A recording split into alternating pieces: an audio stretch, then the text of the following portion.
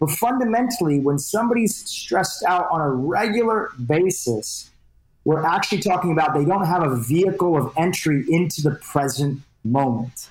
Hey, I'm Harrison. When was the last time you had a deep, meaningful conversation with somebody? If it's been a while, don't worry, you're in the right place. This podcast is designed to open your mind to new perspectives and topics in the realms of health, personal growth, and, well, life. Welcome to the Let's Talk About Life podcast. What's up, everybody? Welcome back to the Let's Talk About Life podcast. My name's Harrison King. Thank you so much for tuning in to this episode. It's a very special episode to me. We're chatting with my good friend and mentor and just overall amazing human being. Drew Perot is on the podcast today. And if you're listening to podcasts in the health and wellness realm, you've probably heard the name before. Drew is a podcast host. He's a serial entrepreneur and investor in the health and wellness industry. His podcast, the Drew Perot Podcast, or you may know it from the previous name, which was the Broken Brain Podcast. It's a top 50 global health podcast with over 30 plus million unique downloads. And I actually think this is outdated information. I believe it is more than that now. And his interviews focus on the inner workings of the brain and the body and feature the brightest minds in wellness, medicine, and mindset. And in addition to his podcast, Drew is the CEO of the Dr. Hyman brand and the Ultra Wellness Center, which is a medical clinic based in Lenox, Massachusetts, that specializes in treating chronic disease through personalized medicine. As a writer, Drew is a contributing author to 2 New York Times bestsellers, The Clean Gut and Clean Eats, and helped launch the global clean eating revolution by co-founding the Clean program. You may have heard of that, which Vogue magazine said is the whole food program that celebrities, athletes, and influencers use to jumpstart their sluggish bodies. It's hard to sum him up in just a couple paragraphs like that, but Drew is a phenomenal person, a human being, and podcast host. You got to check out his show if you haven't already. And I'm so excited for you to hear this conversation. Let's dive right into my chat with Drew Perot. Drew, thanks for being here today. I'm super excited about this one because well, you've become a good friend of mine. We've developed a relationship over the past little bit, and you're an amazing fella. So I'm excited to have a chat with you here. Thanks for tuning in, and listeners, thanks for tuning in. And Drew, thanks for being here. Thanks for having me, Harrison. Appreciate it, man. Yeah. You are a busy guy, very busy guy, which I've been working with you a little one-on-one, and I can see the schedule. But you mentioned one time that you live a relatively stress-free life. And now you can use that term loosely, I guess, and it applies to everybody's life differently. But I'm curious how you live that stress-free life while still having such a busy schedule and doing so much. How do you make it work? Well, I hope to be never too busy, because I mean, that's actually like a big crutch that a lot of people rely on in their life. Like, being busy is an excuse that so many people use not to handle, address, or pay attention to important things in their life. Now, I don't mean what's important to me. Like, it's only person that should really be deciding what's important in your life is you. But I hear so many people often say that some aspect of their life is important, like connecting with friends and family or spending more time with loved ones. And yet their schedule is so busy and they're running around like chicken with its head cut off, trying to accomplish everything. So I hope to never be so busy. And that's why I always take a step back from my schedule every so often and just say, what's actually genuinely important? And what do I have the courage to quit? Because saying no is a big part of living a stress-free life. I'll actually give you 3 areas that I think that are super important as part of that. The first one is saying no to things. Having the courage to say no to exciting opportunities, because if you're up to something in life, like, exciting opportunities are always going to find you. If you are into growth mindset, if you're meeting interesting people, like, there's always going to be some version of exciting opportunities out there. And sometimes the shiny new object is the thing that's dangling in front of you trying to get your attention. And yet you might already have commitments in your life. You might already have things that you're trying to build and trying to do. And it takes courage. It takes courage to take a step back and say, you know what? This would be fun, but really, what does it take to actually make this happen? Seth Godin, who's a prolific writer in the world of marketing, a lot of people probably know about him, had the fortunate opportunity to spend a little bit of time with them through these workshops, trade some emails with them back in the day when I was first starting my entrepreneurial journey. He says, one of the biggest things that people have to learn is the process of knowing when to stick and when to quit. Because if you have the courage to quit things that are not the right fit for you, they may be the right fit for somebody else. They may be the right fit for somebody else's journey, somebody else's goals. They may be the right fit for your parents, but they're not the right fit for you. And if you have the courage to be honest about that and listen to your gut instinct, then you don't put yourself in the middle of something. And when you're in the middle, where one part of you is saying, I don't want to do this, and another part of you is saying, man, this is this commitment that I promised to do, but I don't want to be involved in, that's where stress happens. Stress, in the most simplistic form, both in the body and on the mind, is one thing going in one direction and another thing going in another, and that resistance between the two of them. So I look for points of friction in my life where that one thing going in one direction and maybe my gut instinct telling me differently, I look for those areas and I try to work on them. I try to massage them and I ask myself what is needed. So the first thing I gave you was having the courage to say no. The second thing that I put that's out there is really around that area of FOMO. One of the biggest reasons that I see people not having the courage to say no is that they feel like they're going to miss out on something. They don't want to say no to that hangout with a group of friends that actually they don't really want to be there, but they're afraid, will they not be invited next time, right? Or they don't want to say no to that particular opportunity that they're being presented with, but is not the right opportunity for them. They don't want to say no to that job. That's great. Maybe the next step, but not the next step in the direction that they want to take. Everybody knows what that is for them. We know when that FOMO kicks in and where that fear of missing out pushes us to do things and act in a way where it's not in alignment with what we care about. So saying no to things, FOMO, and having FOMO in check. And then the last part is to actually be okay with downtime, to enjoy downtime and realize that some of the best ideas, some of the best thinking happens when we're doing sort of some version of relaxation, even if that's a walk outside. If meditation isn't your thing, and sometimes it's my thing and sometimes it's not my thing, just even going for a walk outside and allowing for the momentum of the day to fade away. Often when people say they're stressed, what they're simply saying is they're taking the energy of one situation and they're bringing it into the next situation. And right now they might be in this interview. Let's say somebody was stressed and you're interviewing them and they're stressed about what? Something earlier in the day. Well, what was earlier in the day, that's done. It's not happening right now. Now, that doesn't mean that the problem has solved itself. It doesn't mean that you might even have a resolution. It doesn't mean you have an answer. But fundamentally, when somebody's stressed out on a regular basis, we're actually talking about they don't have a vehicle of entry into the present moment. Because right now, what's in front of me? There's no bear, there's no tiger, there's nothing else that's going on. It's just taking the energy of one moment and carrying that energy into the next moment without letting it go. And if you can't access the present moment through the body, you're not going to be able to let that go. So I love walking. I used to do this practice called Yoga Nidra when I was younger.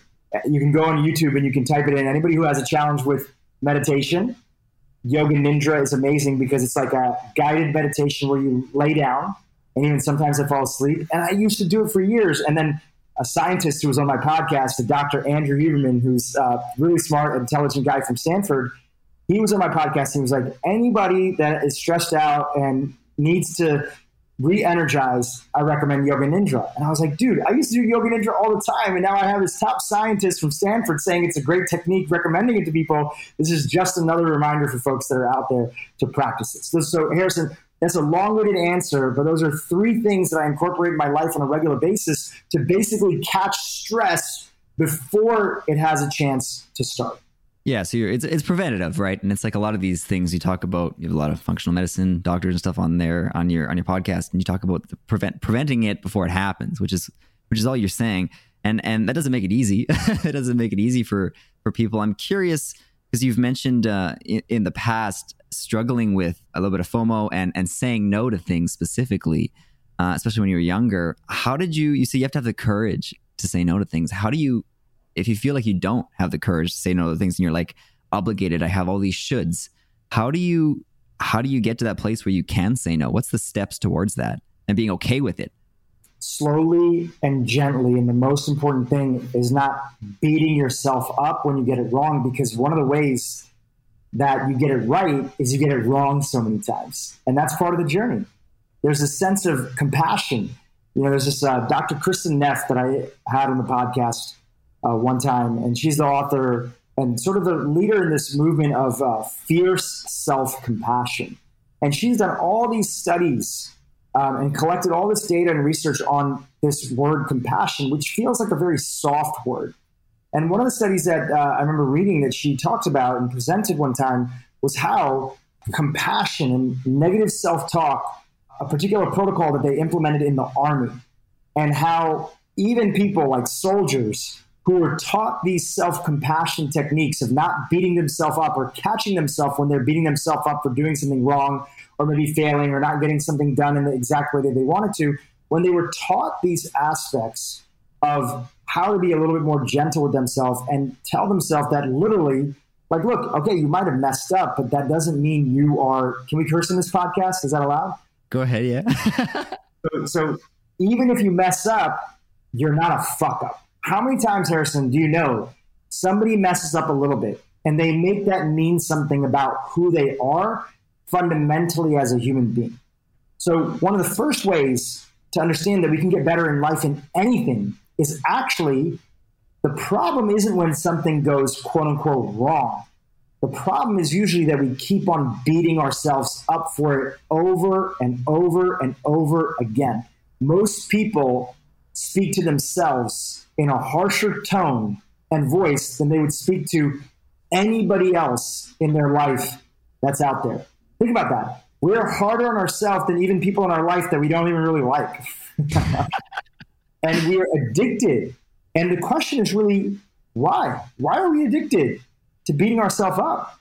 And, a lot of it is our old programming. When we grow up, we see the people around us, our parents, our loved ones, our uncles, our aunts, our mentors, our teachers. We see them.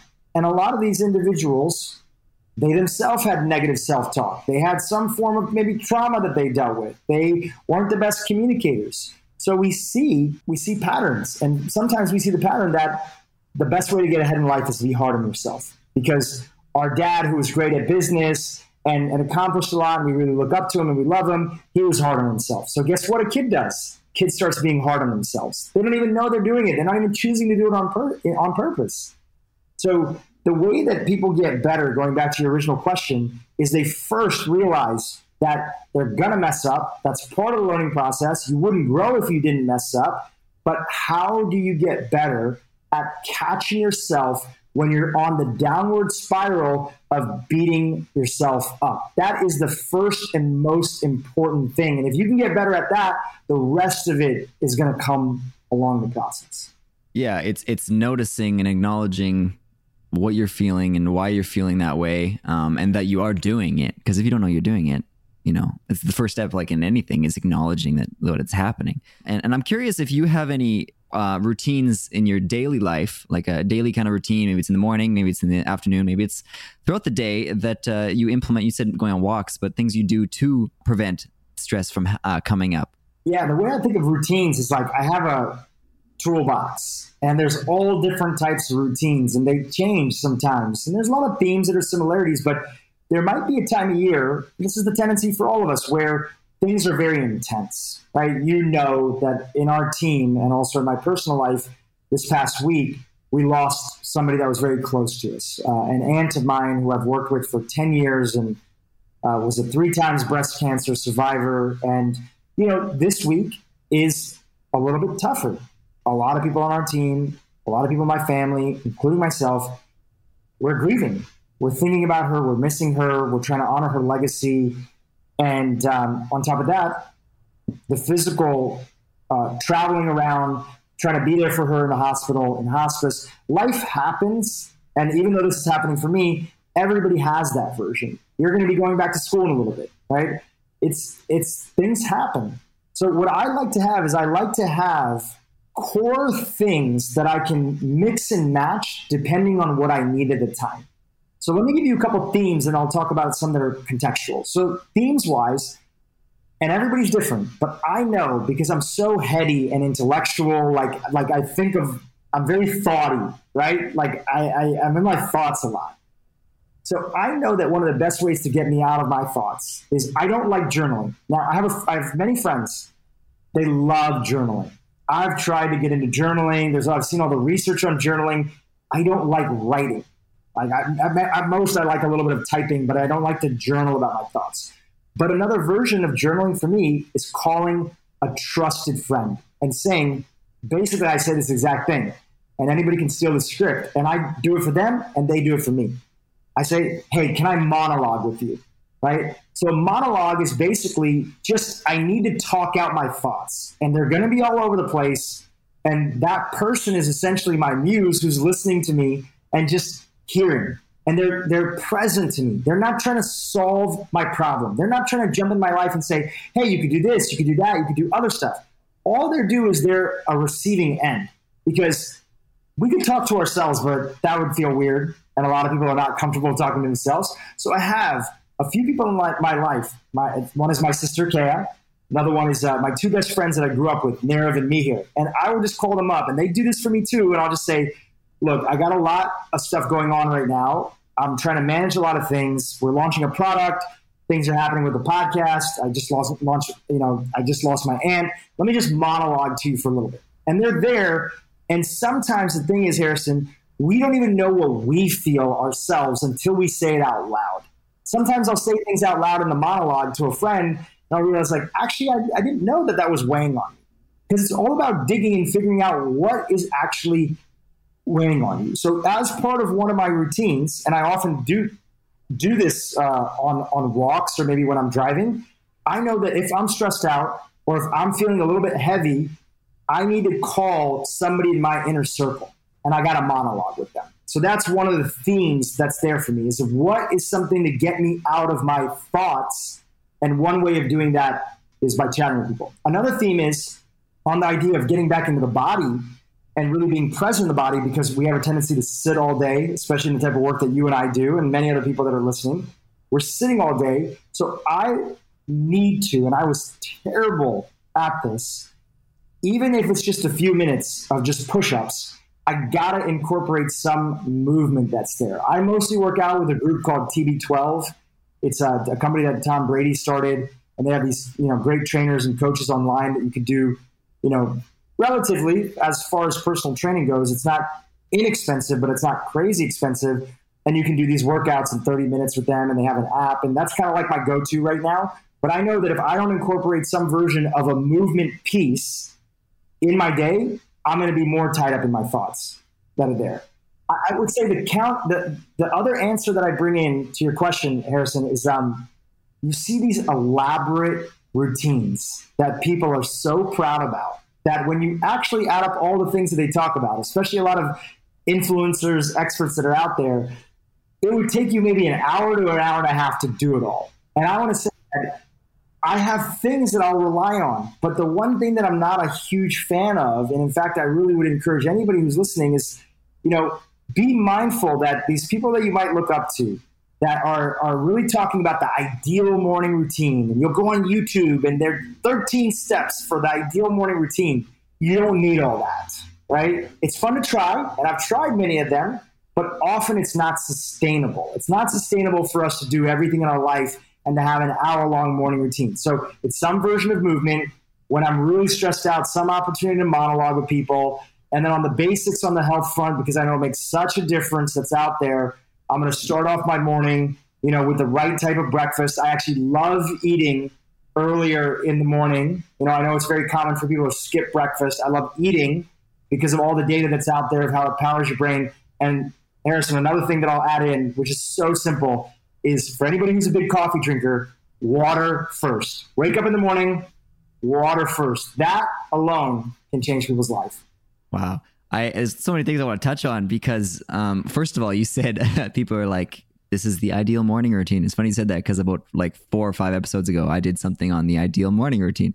But I phrased it because you probably haven't listened to it. I was like, here are a bunch of different things that you can pick and choose. Like even just pick one thing that'll improve your morning. You don't have to do all of them. And I think that becomes a problem where you said some of these big Instagram gurus and stuff, they're like, you have to do all of these things. And what I love about what you said is, my question was, what's a daily routine you have? And your answer is I don't have a routine, but you have things that you can kind of, I can grab a little bit of this, a little bit of that, whatever, here and there that fits into your schedule, which I think makes you feel less bad about yourself. We're talking about, feeling down on yourself. Makes you feel better that you're not like missing out because I didn't do the full hour and a half, so I suck today. You're just picking one thing here and there. And I absolutely love that. Another perfect example is like, Harrison, when you first wake up, what is the main thing that everybody tells you not to do? Like, what's the first thing that you hear so often? Yeah, don't check your phone. Don't check your phone. Okay, let's talk about this, right? I'm a CEO. I've been a CEO of a bunch of companies. I invest regularly in companies, other stuff. I will tell you that me waking up first thing in the morning and checking my phone. Now, this isn't advice to people, right? This is just where I'm at in my life right now. When I wake up, one of the first things I do is check my phone. I am one of the go-tos, not just for my team, but for a lot of my friends and a lot of my people that are out there. And when I check my phone quickly and I make sure that there's not a fire to put out, there's not something urgent that's going on. For me personally, it actually makes it easier to get into my morning routine. So I would add in for people, if there's something that you like, something that's part of you, something that's there, it's so important to try different things. Go for a week, right? How I know this, Harrison, is that I went for an entire month and I was like, let me not check my phone because everybody was talking about this. This was early on when I was a first-time entrepreneur. And I was like, I actually feel kind of stressed because the fact is when you are just beginning to build your business, there's not work-life balance. You are working a lot and you're trying to squeeze in a little bit of movement wherever you can, or eating healthy or whatever else it is. It's just the reality. I don't know anybody that's really successful that didn't inherit it, that didn't have to have years of like their life wasn't really that balanced, right? And now actually we do a little bit of a better job and there's more health foods and apps and other stuff that make it a lot easier and more education, and it doesn't have to take a lot of time. But the one thing that everybody tells you not to do actually is the thing that I love doing in the morning, and it makes it easier for me to then check out or at least ping people and say, hey, look, we'll talk about this at 10, or we'll get back to this at that, or we'll get back to this then. And if I didn't do that, I'd be worrying about that and it'd be in the back of my head. Again, I'm not giving that advice to everybody, but I'm just sharing with you how you need to make it your own. Yeah. And your point is try different things. And we've talked about this before too. You don't know what works for you unless you try it. So there, for you as a personal thing that works. I'm curious if you find that you ever get caught, like you're checking something and then you just get caught into the rabbit hole and now I'm on my phone and you're doing other things, or has it become like a habit just to check, make sure everything's all right and then put it away and then continue on? Or do you find that you get caught up when you're on your phone? Because that's the issue, right? I get caught up all the time. It's a weekly struggle, and it's a reminder. And then it's also too, I'm a big fan of time blocking. So I live by my calendar and I really try to use those major time blocks, even though, things get adjusted and pushed back a little bit here and there. And so I know that, look, whatever time period you have in the morning, if you want to fuck around or you want to do whatever, like you only have 15 minutes, right? Before then your workout starts. So absolutely, I get caught up. And I think that the thing is that everybody does. There's people that I know that are known for being people that talk about like the ideal morning routine, and they're friends. And I'm not here to call anybody out. I'm sharing. These are people that are multiple New York Times bestsellers, big followings, other stuff. And their big thing and they're known for is their morning routine. And it's like, don't check your phone. And, they've stayed with me or they visit in town or we've been at like an event together or whatever it might be. And it's like, I know these people are checking their phone in the morning. So we all mess up, even if people who don't want to. And that's not to say to call them out. It's just that we all mess up. It's part of the process. And even be gentle. Be gentle on yourself if you've been somebody that said, yeah, look, don't check your phone. And then one day you do. It's more to be present It's more to be present of like also the motivation. Okay, I said I didn't want to check my phone this morning. Great, it's a good experiment. Try it. Why are you checking it now, right? And in your example with me, I have to clearly come in, like I don't go on Instagram. I'm not going on Instagram and looking through my DMs in that period of time. I'm primarily focusing on text messages, and I usually have a few text messages to go through, whether they're personal, family, whatever it might be, business related. And then it's really scanning my work inbox for anything that is very clearly an urgent item or something that has to be handed off to somebody else to be able to focus on. So those are the boundaries that I try to place. I'm not going to go on social media during that time period, which limits. Not saying it doesn't happen sometimes, but that's just not my go-to in that period of time when I'm checking. Right. So you've created boundaries around that, right? Which is the key thing. And now one thing I really want to touch on, which you've said a couple of times now, and you're a pretty influential guy in the space. And it's great to hear from you saying that, hey, I don't do everything perfect all the time. And even if it's just a reminder to the listeners that if you hear somebody saying that they're doing it all the time, it doesn't mean they're doing it all the time. So don't feel bad that you're not just like them. I'm saying that from personal experience because I go down that route 100%. People say, oh yeah, don't check your phone. And I'm like, yeah, I've checked my phone. I'm like, well, I've just ruined the day. I can't do it. So, be gentle with yourself in that regard. I'm curious, do you have any advice for someone they've gotten to the point where they are feeling kind of overwhelmed or overworked and stressed or whatever? What do you do from that place? If you are feeling, we were talking about preventing it. Now you're in a place of stress because it happens. Obviously it happens and life comes up. How would you approach reducing stress when you are feeling stressed or overwhelmed? So much of stress is actually, we know the factual answer, right? Human beings are actually really good at looking at what needs to happen to maybe, even if they don't know how to do it, they know what needs to happen or ultimately what the outcome might be to help them at least make some tiny baby steps, right? Generally speaking, not in every area, but generally speaking, that's there. So when it comes to being overwhelmed, when it comes to being burnt out, the first thing that I'm always asking is I do something which is, laying all the cards on the table. And I just want to know if I'm being honest with myself about what the situation is. Let's take a classic example. People get stressed out in a relationship because they're starting to feel that maybe they don't have the right partner, right? Or they have a different vision of the future of what they want than their partner. I'm always looking in that situation, or if a friend calls me to monologue or chat about it, it's first, before we go into anything else, just tell me what you know, but maybe you're afraid to say out loud. I'm always looking for, what do you know to be true to you that you are afraid to say out loud? And that's a great question that you can ask yourself. Sometimes, Harrison, I'm driving in the car just by myself and I don't feel good. And I actually am not sure why. Like, let's say I have a little pit in my stomach and it's been a busy day and I've been running around doing a lot of different things.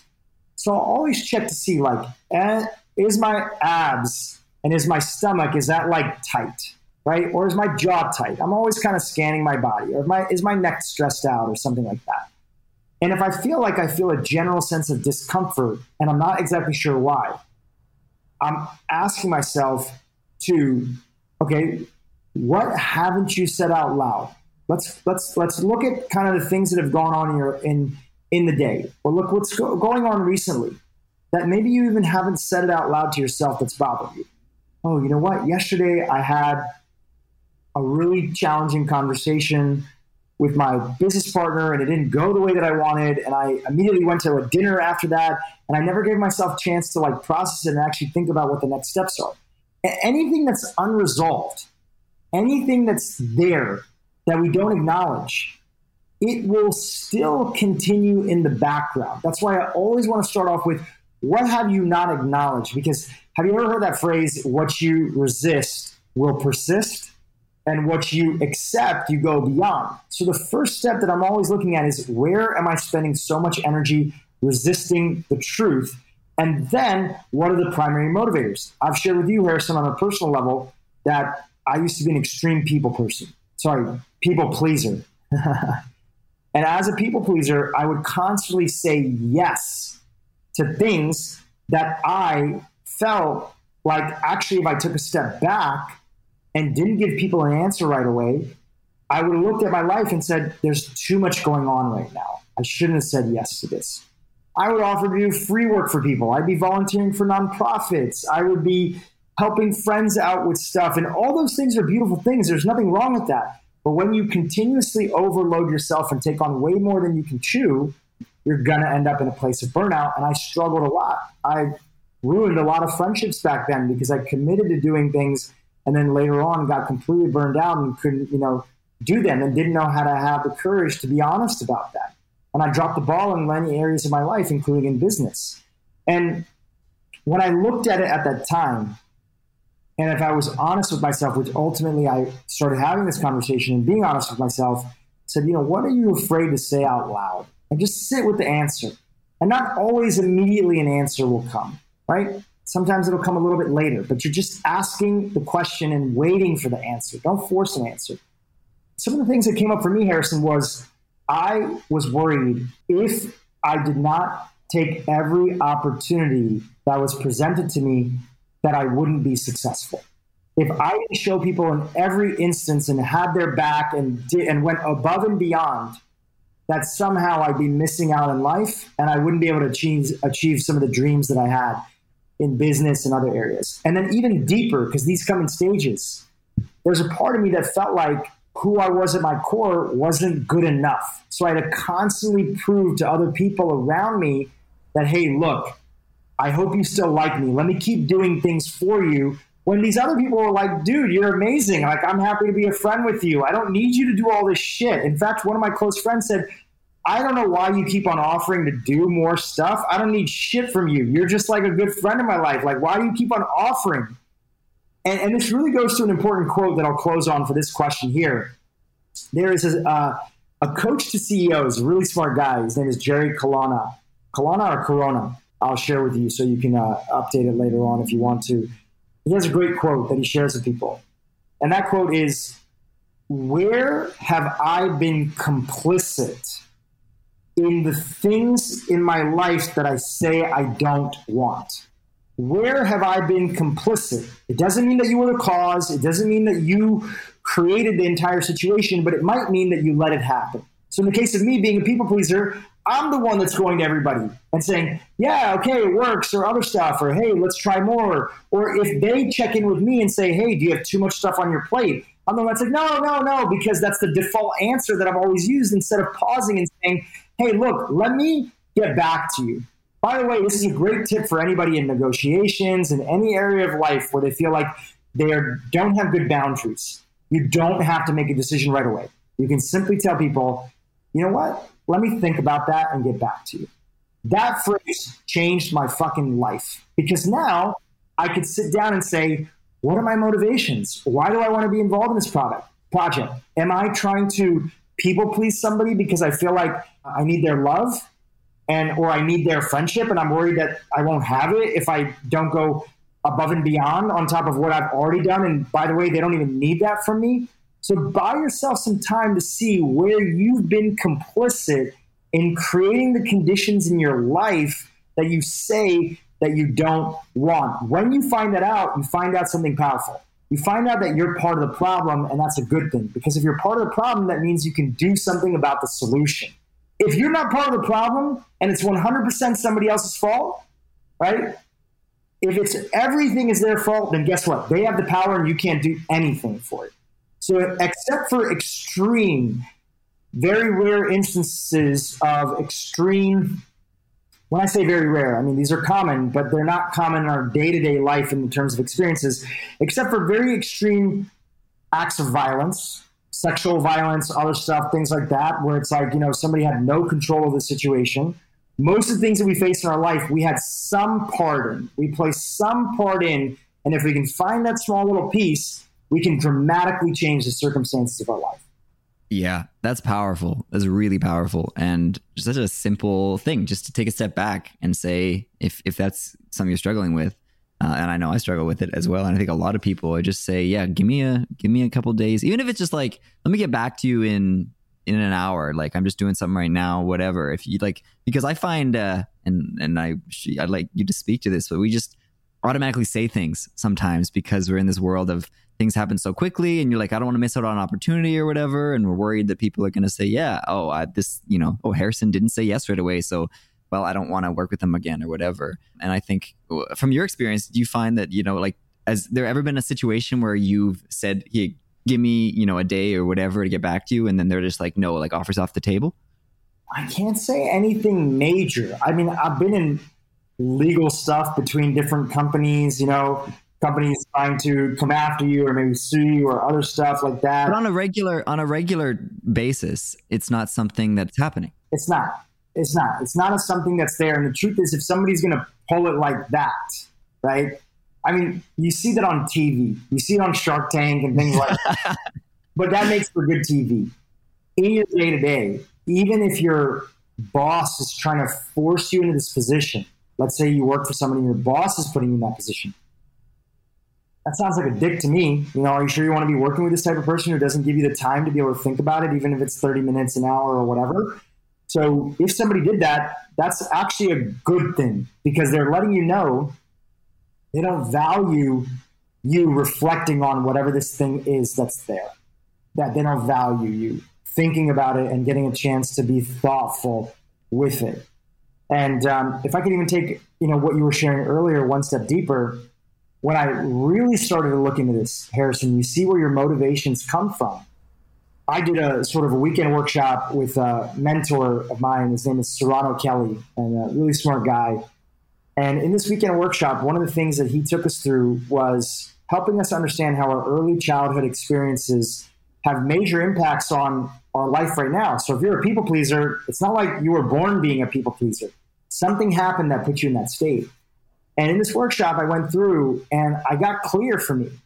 I moved around a lot when I was a kid. My dad got all these different opportunities. We immigrated here from Kenya. We're originally Indian, but I was born in Kenya.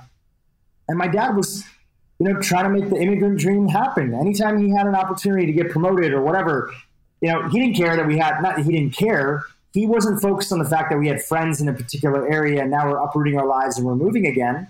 As he's climbing up the corporate ladder, he's thinking, I need to make more money and I need to do what's best for my family so I can pay for my kids' education, so I can make sure that they have the best opportunities, so I can provide for them, right? So he's looking after us long-term. And as a kid, you're like, man, I just moved here and we just made friends and now I all of a sudden have to move to a new area.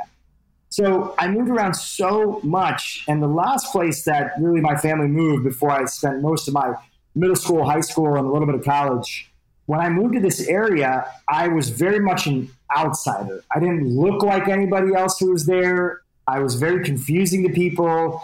And it just so happened the neighborhood that we moved to, even though it was a great neighborhood, I got placed in sort of my bus stop in the area that I was in with, just kids who are mean, right? Everybody deals with that. Everybody deals with bullies. Everybody deals with kids who are mean. But I had never dealt with it on that level.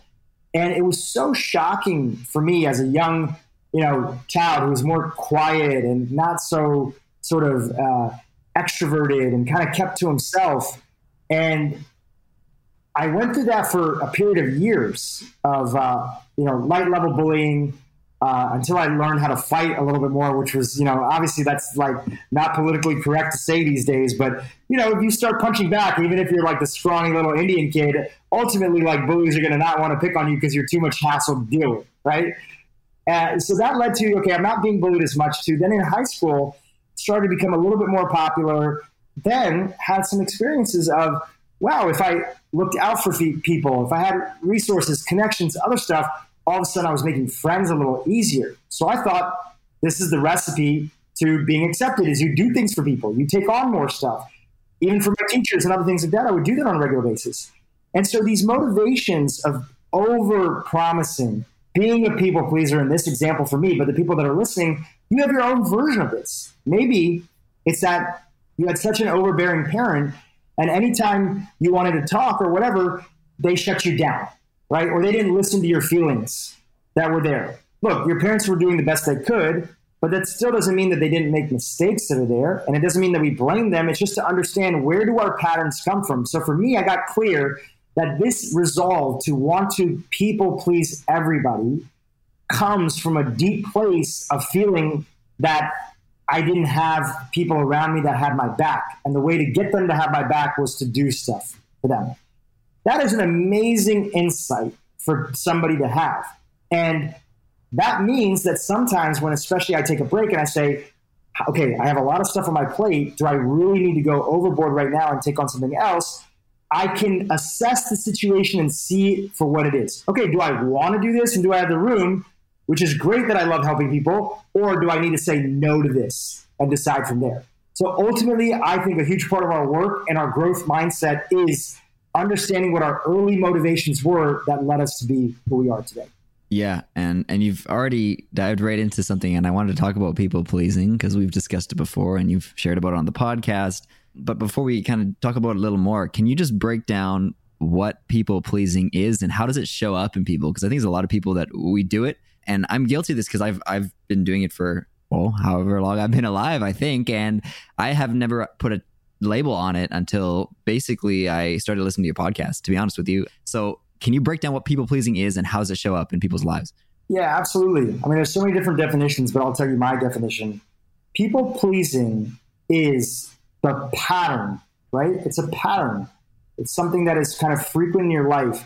It's the pattern of continuously breaking your own personal boundaries. That can mean a lot of different things. We'll get to that in a second. So you have a boundary in terms of how much stuff you can take on. You have a boundary in terms of how much work you can take on. You have a boundary in terms of the time availability. You're breaking your own boundary or something that's important to you to get acceptance, love, or perceived admiration from another, right? So you are willing to sacrifice things in your life on a regular basis that are important to you. It's not that they're important to somebody else. They're important to you. You know it. You've said it before, with the potential hope of getting some admiration, love, praise from somebody else. And what makes it a pattern is even if you do get a little bit of perceived admiration, love, or praise from somebody else, it never actually fills up the cup fully. There's always a void that's there that has to be continuously filled up. So that's what I mean by people pleasing. Yeah, for sure. And you talk to a lot of people and, on the podcast and just in your life. Are there some common ways that you've seen that it shows up and in ways like maybe you wouldn't think that you're necessarily doing it, but we are kind of subconsciously? The biggest area is people pleasing tends to show up in our life where we also get a lot of positive admiration for traits that are generally regarded as well accepted in society. Right?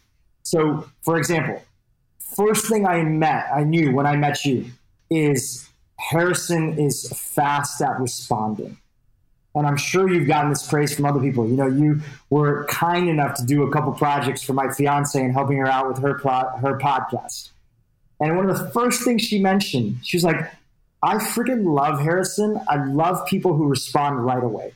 I'm sure that's not the first time you've heard this, right? That you are quick to respond. Now, that is a beautiful trait, right? Now, if you hear it a lot as you are growing in your career and becoming a young adult into an adult and, trying to flourish in your career, now all of a sudden you think that this thing that you're getting a ton of praise for, no different than a young woman or young boy constantly, people coming up to them and saying, oh my gosh, you're so pretty, you're so beautiful, you're so beautiful, you're so pretty, you're so this, you're so that, you're so handsome. And they might be, but when they hear that from everybody around them, what starts to develop in their head? When they're not handsome, when they're not pretty, they're not going to get love. So people pleasing tends to show up often in your life in the areas, if somebody struggles with it, in the areas that people applaud you for, that you might even think are some of your best traits that are there. And guess what? You can be somebody who's responsive, and you can also not get caught up in people pleasing. And what that takes is boundaries. So, for example, I'm just making this up about you, but I know other people that are like that. You're fast on email. You're always connected. You're on your phone. You're on your computer. You're always looking out for other people and the assignments that's there. Sure, certain jobs require us to be responsive. But what happens when you need a break, right? What you find is that people pleasing looks like you're sitting down, making lunch because you need to take a lunch break, and because you're so connected and you're so praised. And again, this is all happening in the background. This is our default neural network. This is subconscious. We're not thinking about it in the foreground. So you're making lunch and you're trying to practice, what you preach in terms of wellness, taking time, sitting down, eating, taking a break. So you're there making lunch, chopping, and all of a sudden you hear your ding go off on your phone that you got a new email. And you're like, feel the surge in your nervous system saying, I got to check it. That's who I am. That's what I do. And instead of trying to say, like, this is a break, right? I'm taking a break right now. I'm doing this. People know that I have lunch. They have lunch too. Like, they're not always responding all the time. So we do things that we are applauded for, that people tell us that we're great at, that we tell ourselves that we're great at, and we break a boundary. But guess what? When you're working, you can respond back quickly. When you're not working, you have to have boundaries that are there, and you can even proactively compensate for these things by just letting people know. I tell people, especially when you're an extreme people pleaser like myself, shoot out an email to your team if this resonates, right? The people that you work with, or your husband, or your wife, or your daughter, whatever else it is. And just say, like, in this example, hey guys, typically, just want to let you know, heads up, I take lunch from 1 to 2, right? If it's ever urgent, you can always call me, but I'm not on my email. Now, some people may get that email from you and be like, that's really weird that he said that. I mean, everybody takes lunch, right? But this is for them. This is for you.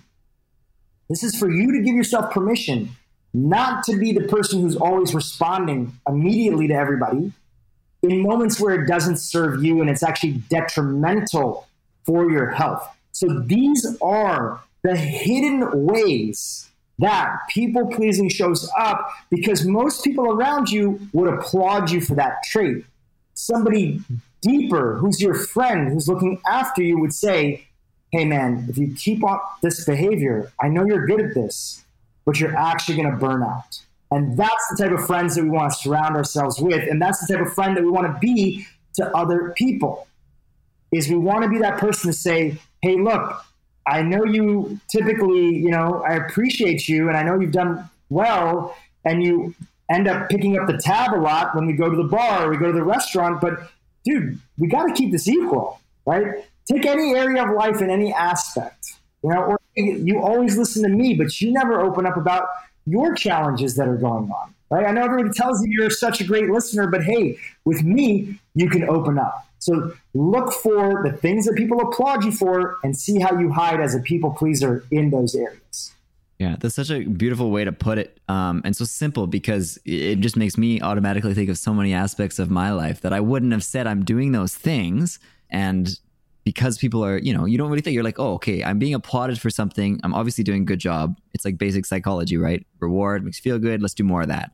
And for me, it shows up in like, I've had friends say, oh, you're so consistent with stuff, posting on social media, creating content, whatever. And now I'm like, well, everybody thinks I've got to be consistent. So on the days that I feel like, oh, there's a week where I can't do things, I'm like, well, I have to, because everybody else, people think I'm doing a good job of it. So I got to keep it up. But it's finding those, what I'm hearing from you is finding those, what's a priority in your life, figuring that out first, and then putting boundaries around protecting that in, whatever is affecting that, putting boundaries around that. How do you start to put those boundaries there? Because boundaries is a challenging topic, Drew.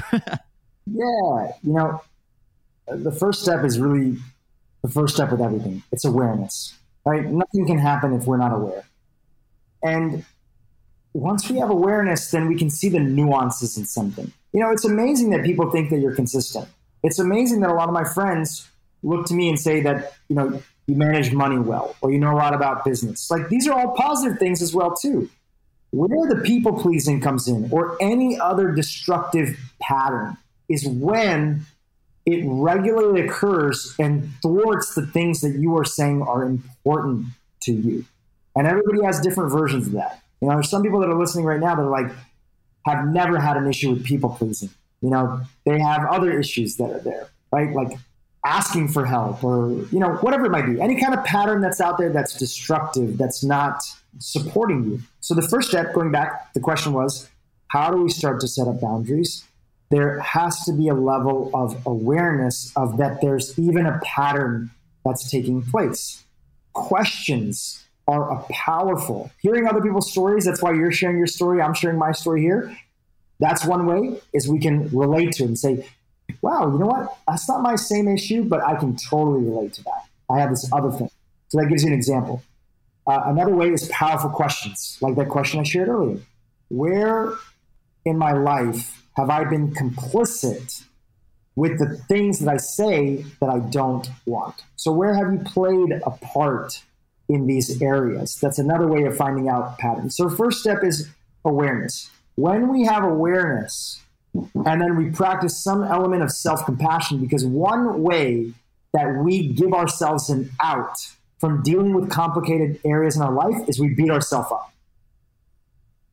We beat ourselves up because we don't want to face the truth and try to make things better. So we're hard on ourselves. Our ego knows that if we beat ourselves up, then that means that we don't have to get rejected by other people. So let's always be the harshest on ourselves so that we don't ever have to be rejected by somebody else.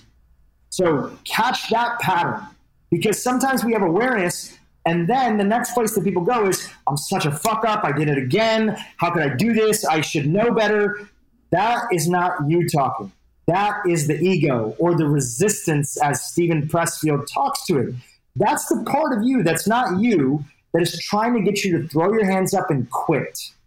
We call it the lizard brain, the amygdala. It's the evolutionary part of our brain that is the reptilian brain. That's why we reference it as the lizard brain, to bring in a little bit of brain health. And it's the part of our brain that was primarily focused on fight, flight, or freeze, right?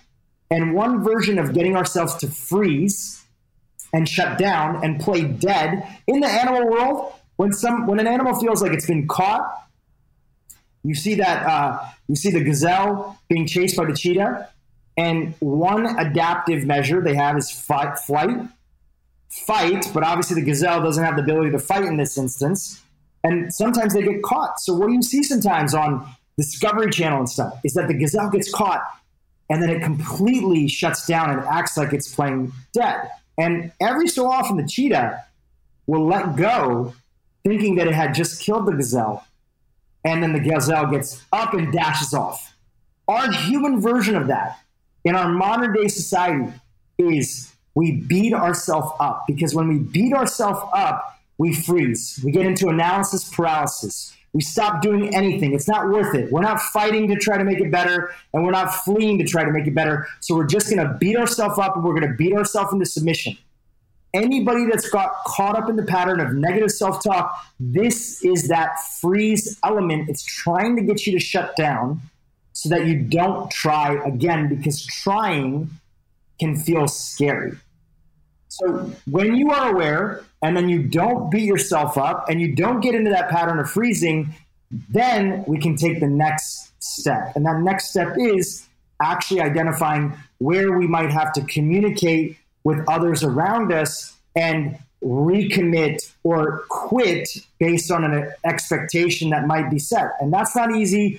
And I doubt we have enough time to get into that in this podcast. That could be a whole other 2 podcasts alone. And there's plenty of books on that of boundaries and communication, but none of that is possible. And it'll be a lot harder if we're not aware and if we stop beating ourselves up in the process.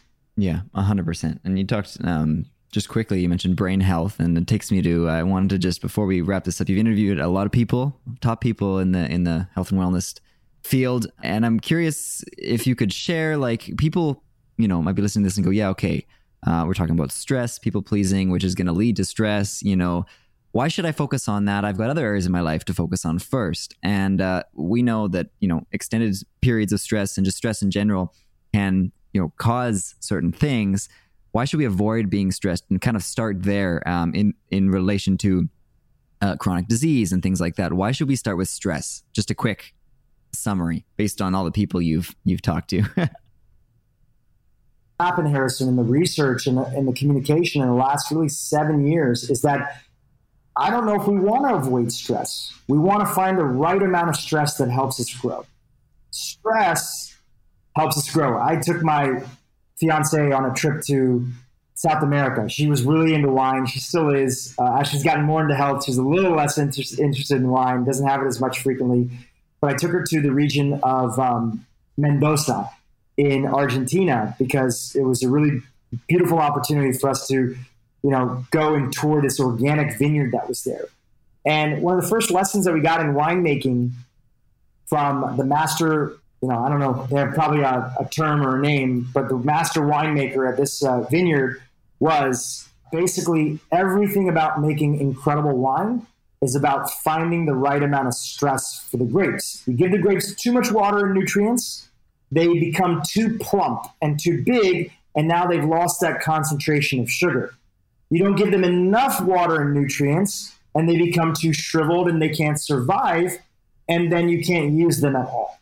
Same thing goes in our own life. We need to find the right amount of stress for us that is manageable and continues to help us grow. So in our personal lives, we don't want to be surrounded by people who all have the same opinion as us. It's nice to have friends who think of things differently, might even have different political views that are out there, as long as they're being respectful and want to get into interesting conversations and maybe even a couple of debates on things. That's a version of stress, is being presented with an idea that challenges you a little bit. What's another version of stress? Another version of stress is working out. Working out is stressful to the body. It causes inflammation when you work out. And we've all been told that inflammation is such a bad thing and it's related to stress. Inflammation is a tool. It can be used for good or it can be used for evil. So working out and lifting heavy things causes stress to the body. And that's a beautiful thing because it pushes our body to get stronger, just like those grapes that are turning into beautiful wine that's there.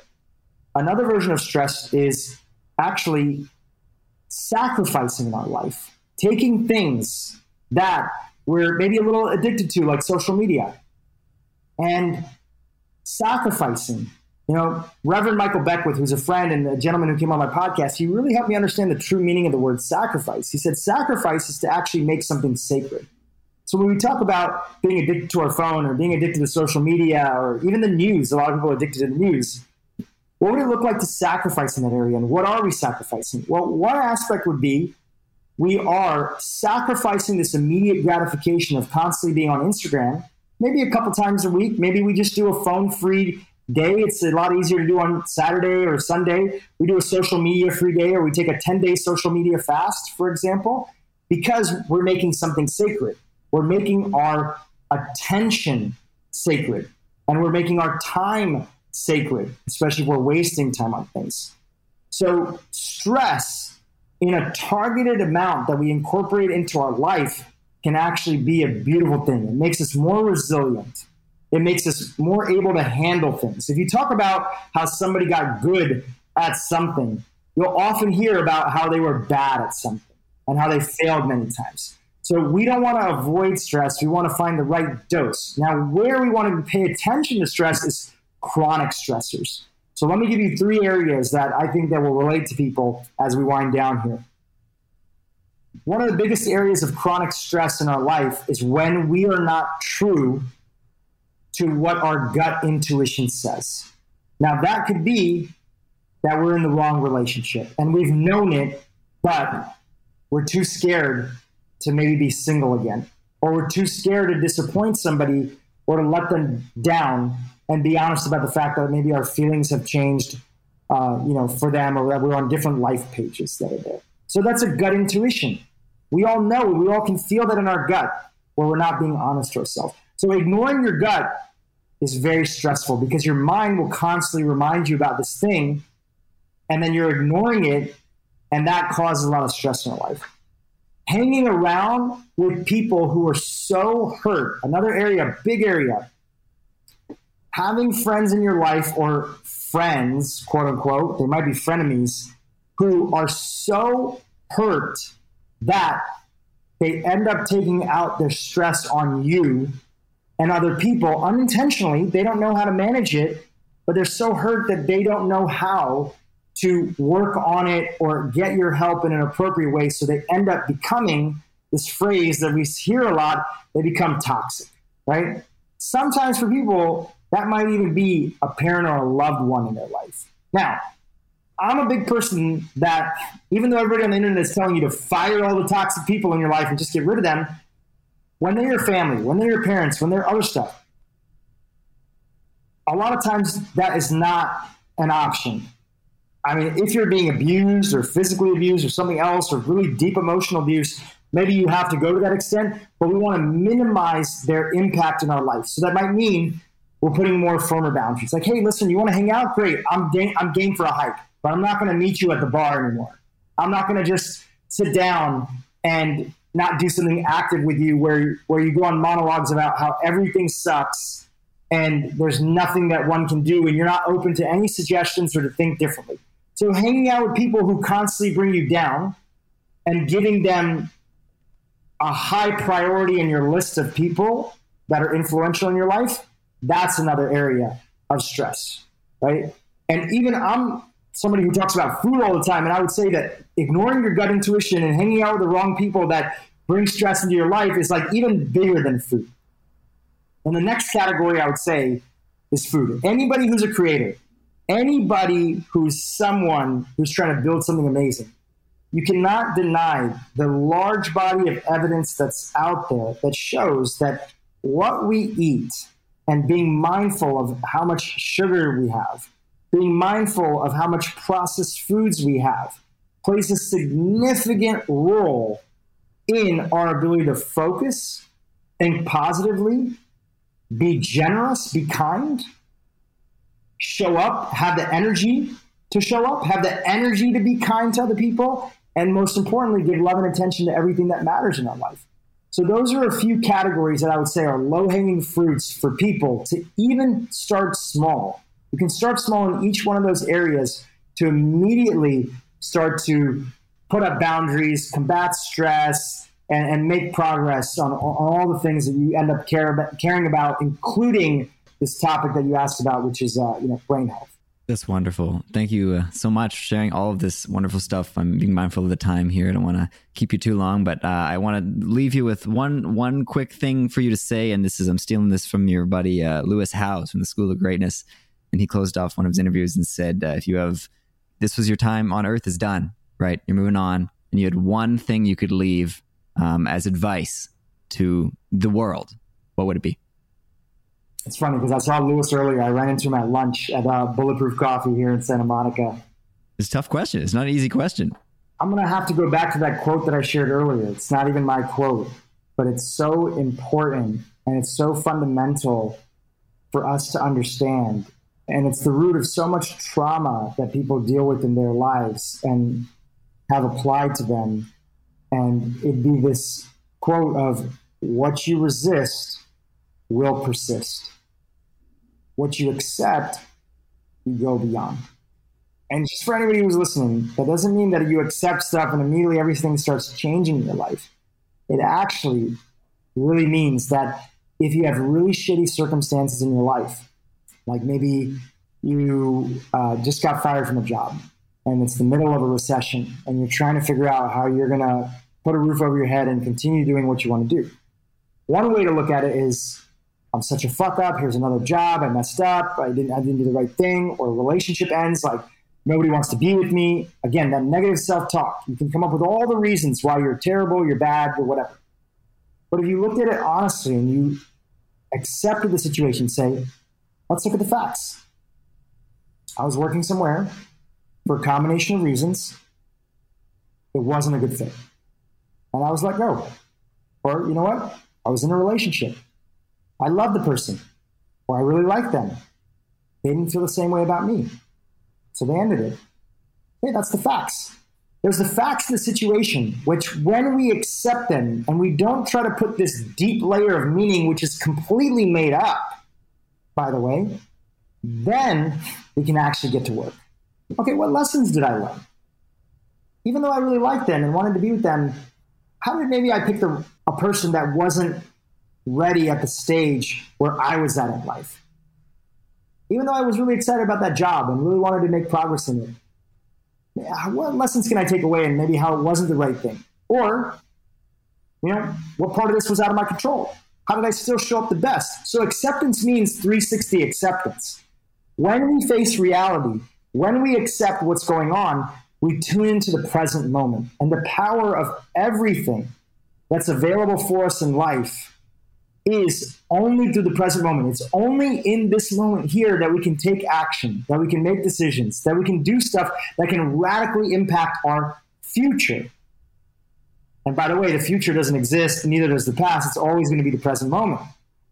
So when we stop resisting, which means we stop worrying about the past and we stop over-obsessing about the future, and we accept what's happening right now and the realities of the circumstances, we can actually get to work to better our lives and better the lives of other people.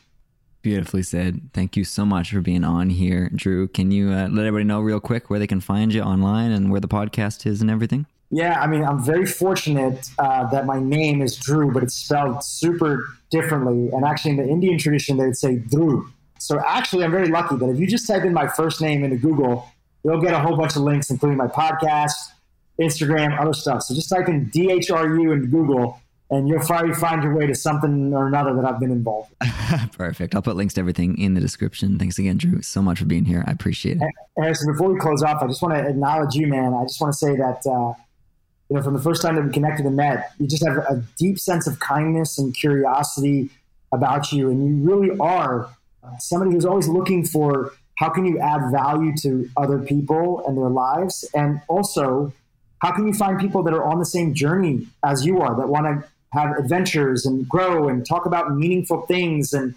actually chat about what it means to be a better person and to constantly sort of think about that. And I see that in you, man. I know when we're young and we want to do it all, sometimes we don't often see those things inside of us. And I see those things inside of you. And I just want to let you know that you're on the right journey, brother, and you have the right heart for it. And I'm excited to watch you blossom and grow in just everything that you do, whatever shape or form, all that takes, because you're an incredible human being. Thank you. Likewise, you are just an incredible person, and I really appreciate those words. So. Hey everybody, thanks so much for listening to this episode. It means the world to me. I'm so glad that I got to share this conversation with Drew, with you, with the world, and he has just so many great things to say. I hope you can take one or two even things from this episode and implement them into your own life, because like we said, you can't just implement everything that you hear and do it all and expect to do it all. So just be gentle with yourself. I think it's a big takeaway from today's episode. And also, just know that everybody's working on stuff. Nobody's perfect, but there are some things to work on. And if you're here, you're obviously wanting to focus on your personal growth. So thank you for being here. Good job. And just like to congratulate you for being on this journey and having me be a part of it and to be able to share these conversations with you. So again, thanks to Drew. If you liked what he had to say, make sure to go check out his stuff. His podcast is, again, the Drew Perowit Podcast, and he's on all social media platforms and everywhere you listen to podcasts. You can find that stuff. You just look up his name and go to his website, which is drewperowit.com, or you could just look up DHRU in Google and you probably find it, along with a photo of him walking Oprah Winfrey down the aisle, I believe, at the royal wedding or something like that. That's a whole other story for a different day. Anyway, great guy, great conversation. Thank you guys so much for tuning in. I really appreciate you. Whatever you're doing the rest of the day, bring some kindness and love to the people in the world and whatever activity you're doing, and to yourself. And most of all, just remember to keep loving life, and we'll see you next time. For more information about this episode or the show itself, head on over to harrisonkingofficial.com. There you'll be able to find the show notes, transcriptions, and videos for every episode. Be sure to follow us on Instagram at Let's Talk About Life Pod. Now get out there and have a deep, meaningful conversation in your own life. We'll chat with you next time.